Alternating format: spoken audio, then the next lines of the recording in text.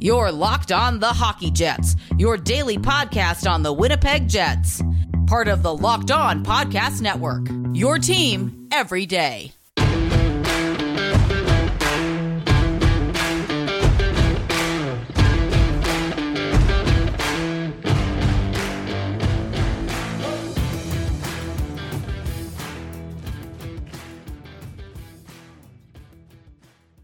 Good evening and welcome to the Locked On Winnipeg Jets podcast, part of the Locked On Podcast Network, your team every day.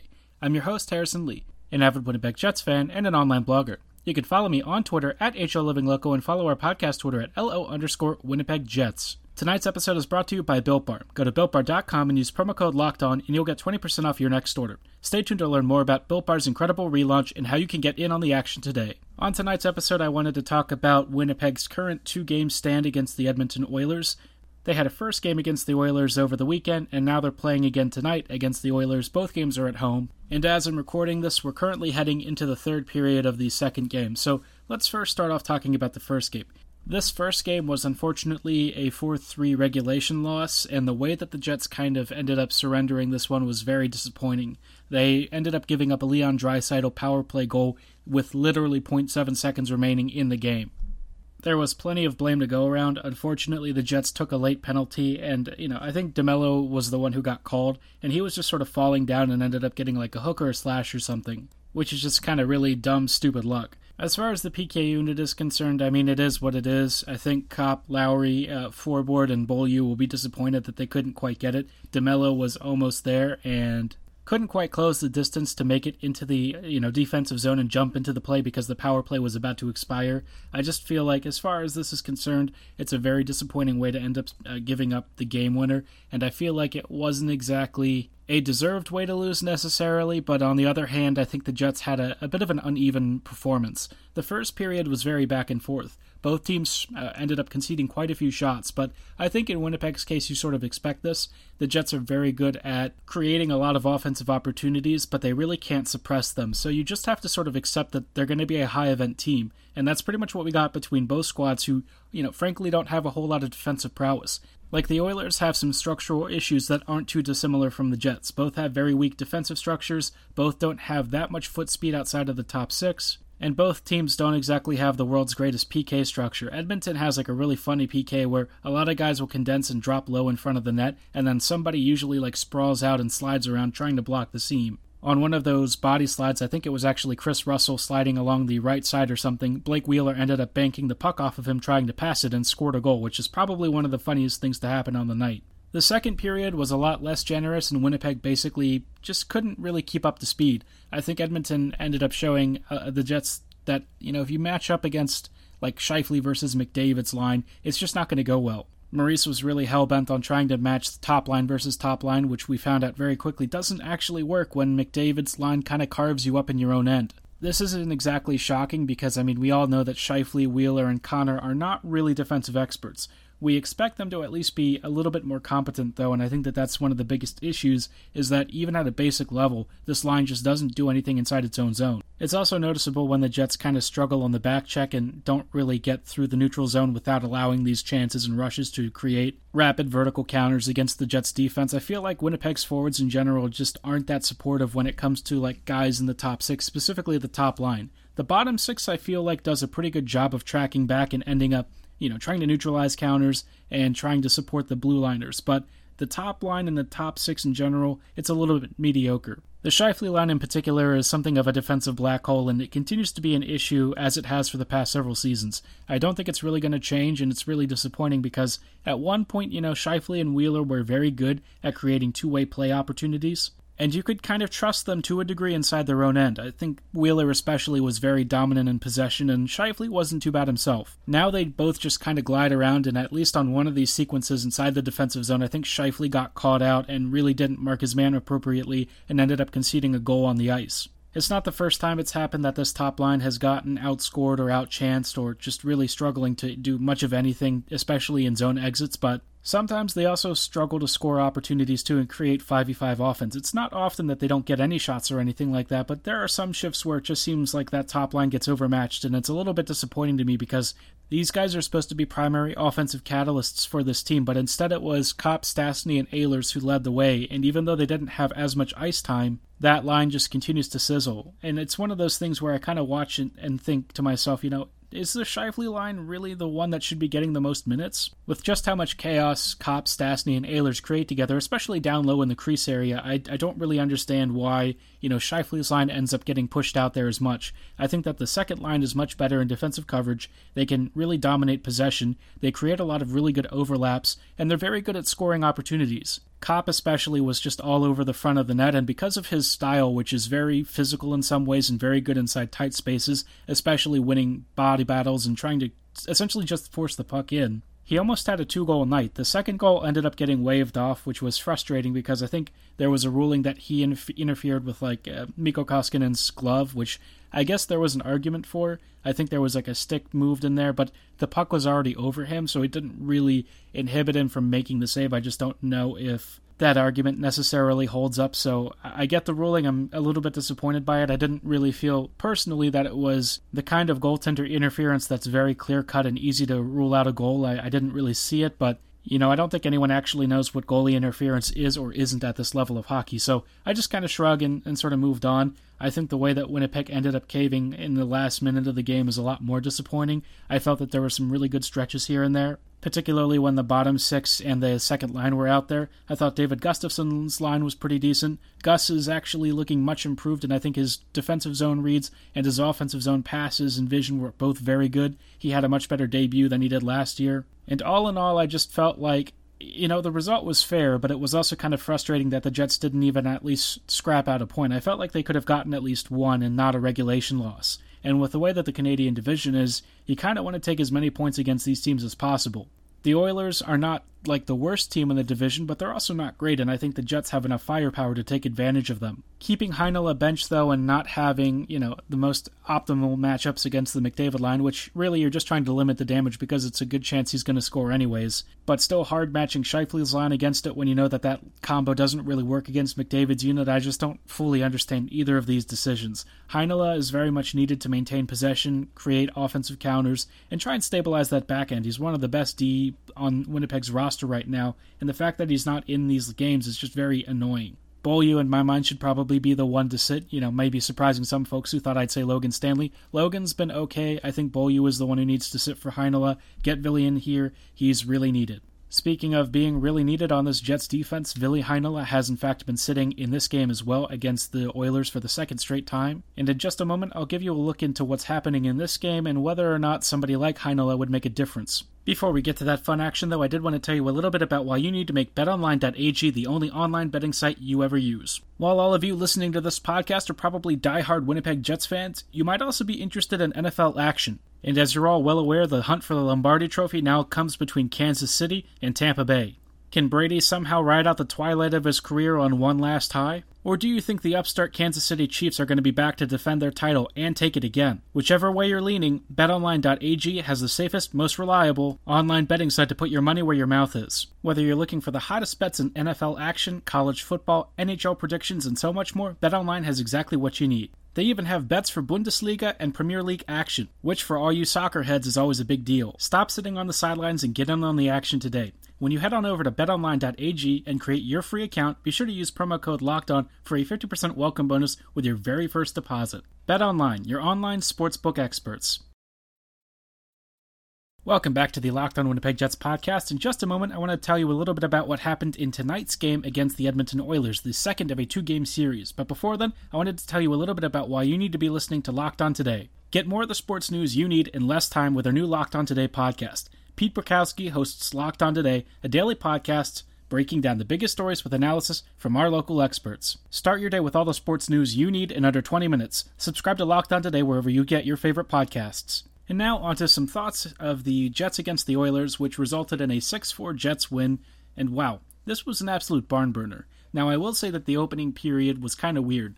The Jets, generally speaking, had the edge in shots, but unfortunately Connor Hellebuyck kind of had a bad night, and Winnipeg found itself in a 3-1 hole very early. To some degree, you can forgive Hellebuyck for occasionally having a couple of rough outings, but he's had a few over the past couple of games, and it's kind of a little mediocre just because I think the team is not in a great state until PLD arrives. And like we all know that the defense is a problem, so Hellebuyck needs to make some of these easier saves, and he had a few goals tonight that were not particularly great. One of the crappier ones ended up being, I think it was Leon Draisaitl, who just went 5-hole, and of course there was like an obstruction call that should have been made at the line. Forbort wasn't allowed to track back, he got cross-checked in the back on his own blue line, but even still, it's just not really an excuse for Hellebuyck having a couple of goals that he needed to really make the save on, and he struggled tonight. I think it was especially noticeable in that first period. Later on, Hellebuyck was fine, but in that opening 20 minutes, it did put Winnipeg at a bit of a disadvantage. And that's it, like, the Jets weren't playing poorly, it was just that, a couple of saves that they needed, they didn't really get. Despite stumbling a bit early, it was a very eventful period. The Jets actually ended up leaving that first period down in like a 3-2 hole, which is not unfathomable to claw back from. Certainly you only needed one goal to tie it. But I think all of us were to some degree nervous that Connor Hellebuyck would continue to surrender goals, which he did surrender one more later tonight, but I don't know that you can really fault him for that one as much. I will say that Andrew Kopp had a nice power play goal, which Kopp, man, tonight was one of his nights, man. If you haven't been paying attention to this Kopp, Stastny, Ehlers line, you need to start watching. This is a line that I think has the potential to be one of the best the Jets have ever assembled. They've had a few of these over the past couple of seasons, but man, I think the way that they play and their style of just meshing together so nicely, it's fantastic. You have a really interesting mixture of skill types and approaches to hockey that all have perfect chemistry and really high IQ that allows all of them to work together in great concert with one another. And I think especially when it comes to Andrew Kopp just being a really net front pest with, surprising determination to score and just unbelievable persistence to never let a play die, it fits really well with how Paul Stastny is very good at finding those passing seams and getting the puck to you no matter what. And then you have Ehlers, who's just very good at everything. He's great at creating space through a lot of zone cycling. He's got great edge work to cut inside and shoot. He's also very good at passing and scoring himself, so it's just an explosive mix. And, Kopp ended up getting some power play time with Adam Lowry and Nick Ehlers, and this unit ended up collecting the first goal of the Jets for the night. And then later on, we saw Lowry and Ehlers again figure into the scoring, this time with a Matthew Perreault goal, and Perreault probably is very happy to score that one. He like one-timed one from the central slot area that just really found a great seeing eye seam and went straight over Koskinen's shoulder. They were commenting earlier in the period that Paul Maurice had wanted Perreault to shoot on a couple of chances that he ended up passing on in the last game. And of course, Perreault has definitely been taking like one-timer shots, especially from like the right face-off circle, but this one was one of the more dead center chances that he's had, and he did not miss it at all. He's looked really good since he's come back from his injuries, and I think the time off in the offseason ended up helping him get back to full strength. If he can play this way for the rest of the year, man, Matty P is back in a big way. The second period was, I think, for the most part, pretty decent for the Jets. It's just that no one was able to score. They had a couple of end-to-end rushes, and I feel like the Jets, even though they got outshot, actually had some of the more dangerous opportunities. It was just that either a little bit of unlucky misses or a couple of chances that went wide of the net. It was very tough for Winnipeg to kind of corral the puck and make that final pass to essentially get over all these guys who were sliding on the ice for Edmonton. Whatever happened, though, in the dressing room between the second period and third period, the Jets came out of the third period looking absolutely dominant. This Winnipeg team, especially with that second line and the way that the depth forwards can kind of fill in the gaps, just continues to create a lot of offensive zone pressure, and so much skill in passing allows them to do a couple of different things. They can hit on really fast counters, they can grind you down with zone possession, and the other thing that they've been doing a lot more frequently is just crashing the net. They like to drop real low in front of the low slot area and essentially get in the goalie's face and create havoc and chaos that way. With the speed and skill that they've put together, I think that this mixture actually allows for a lot of tactical versatility. And the only real detriment on this team right now is the first line. It's the only line that, for me, just hasn't been doing anything at all. They've had a couple of good shifts in previous games and some really nice goals, but for the most part, this first line is just really struggling. And Maurice again hard-matched it against the McDavid line, which, as you'd expect, ended up getting them shredded. Scheifele and Wheeler just haven't been good enough, and I think Connor is not really capable of carrying those two. Kyle has definitely improved his game in certain areas, but there are also areas where he's still deficient, and I don't really expect that to change. Wheeler desperately needs to have his minutes cut back, and Scheifele, I don't know what you do with him. He's still phenomenally talented in the offensive zone, but there are so many shifts where I don't really get a sense of him actually putting in the full effort, and his back checks and defensive zone awareness are both non-existent, so I don't really know what his situation is or how you get him back to being an effective 5v5 player. He can still score, and he's still got great passing and whatnot, but the rest of his game has really suffered. He's very fortunate that Kopp, Stastny, and Ehlers were all on their game tonight and really just absolutely bossed Edmonton's middle six and bottom six around. That line was flying and had involvement on most of Winnipeg's goals this evening. The last little blemish on the night was a Connor McDavid goal where, again, with a couple minutes remaining, Edmonton Oilers pulled the goalie and Paul Maurice put out that top line for some reason, which we know that they don't do well against the McDavid line. Why would you put him out in an odd man situation in the dying minutes of the game? And then, of course, they got punished for it when McDavid ended up getting a puck and kind of dummying Scheifele near the walls to score a highlight reel goal. And sure, the goal is fantastic, but the whole situation and the reason that it happened was because that top line was out there, Scheifele tripped and fell near the wall, and no one was really able to disrupt the play. So, again, not really sure why Maurice continues to trust this line. It's not defensively resolute, and I feel like it's a mistake to keep putting them out there. Thankfully, Winnipeg got the win anyways, 6-4, but it was a little bit nervy there towards the end, and hopefully they can keep playing and outscoring their opponents. I think that they have the firepower and offensive talent to do so, but, who knows how it's going to adjust over the next couple of weeks. Speaking of adjustments, in just a little bit, I want to talk about some of the star performers and some of the guys that I want to see getting into this lineup, and especially where, Pierre-Luc Dubois might fit in for this team as we head over into the post-quarantine period for him. Before then, though, like I mentioned earlier, I did want to tell you a little bit about Built Bar's recent relaunch and why you need to get involved right now. If you're a longtime listener of this podcast, then by now you know I'm a big fan of Built Bars. If you've never had one, it's a protein bar that's more like a candy bar with a dark chocolate exterior and a soft, chewy interior. Of their 12 original flavors, I highly recommend raspberry and mint brownie as your starting points, but if you can't decide, be sure to check out their variety box, which includes all 18 existing flavors. You might have noticed that I mentioned 18 flavors in the variety box when there are only 12 original flavors, and that's because Built Bar is back and better than ever with brand new flavors including caramel brownie, cookies and cream, cherry barcia, lemon almond cheesecake, carrot cake, and apple almond crisp. As good as these flavors taste, they're even better for you, with most Built Bars clocking in at around 200 calories or less, 15 to 19 grams of protein, and 4 to 5 grams of net carbs. Built Bars are low calorie, low sugar, high in fiber, and high in protein, so they're perfect for keto diets as well as weight loss and weight maintenance programs. To place your order, go to BuiltBar.com and use promo code LOCKEDON and you'll get 20% off your next order. Again, don't forget to use promo code LOCKEDON for 20% off at BuiltBar.com. Welcome back to the Locked On Winnipeg Jets podcast. Before we get underway, I did want to let you know about some future episodes this week. I will be continuing our NHL regular season coverage, including some standings updates, game recaps, and then we'll have a guest on from Locked On Columbus Blue Jackets, Jay Forster, over the weekend to discuss the fan feelings regarding both the Laine and Dubois trades. Speaking of the Dubois trade, I thought it'd be interesting to consider where he might slot into this lineup. I think as we've seen over the past couple of weeks, Winnipeg's roster is, for the most part, not that fluid. I think we generally know how Maurice sees this team. And, of course, Kopp, Ehlers, and Stastny seem like they have natural chemistry.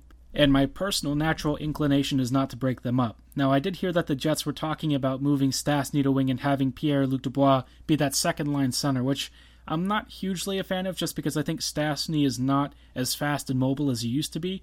I think it'd be better if he was the center and PLD was essentially the winger, but that's probably not where the Jets envision him to be. For all intents and purposes, I think my ideal situation would obviously see Scheifele and Wheeler taken off the top line and moved around the lineup, but of course that's not going to happen. So assuming Connor, Scheifele, and Wheeler stay together, I would imagine that something like Ehlers, Stastny, and Dubois in some sort of arrangement would get mixed together. Kopp probably moves back to the third line, and then I could easily see someone like Perreault moving to the fourth line and maybe bouncing out Nate Thompson or something, because right now I don't think that there's an extra spot for Thompson to slot back in, even when he's healthy. Obviously, I think that his utility for this team is fairly limited and mostly has injury depth, and right now he is still injured, so he can't really get in anyways. But I think if you have that arrangement, it would mostly be okay. I still worry about that top line because Connor, Scheifele, Wheeler is definitely in over its head. It continues to swim, and it's just, for as much time as it gets, which is a ton of ice time relative to the rest of the squad, it just doesn't really produce at the level it needs to. It got torched by the Oilers tonight, so I don't really have a whole lot of confidence in it going forward, especially with the past couple of seasons of evidence suggesting that the top line just doesn't work. On the blue line, I really think it's time that we see Ville Heinola take a regular starting role.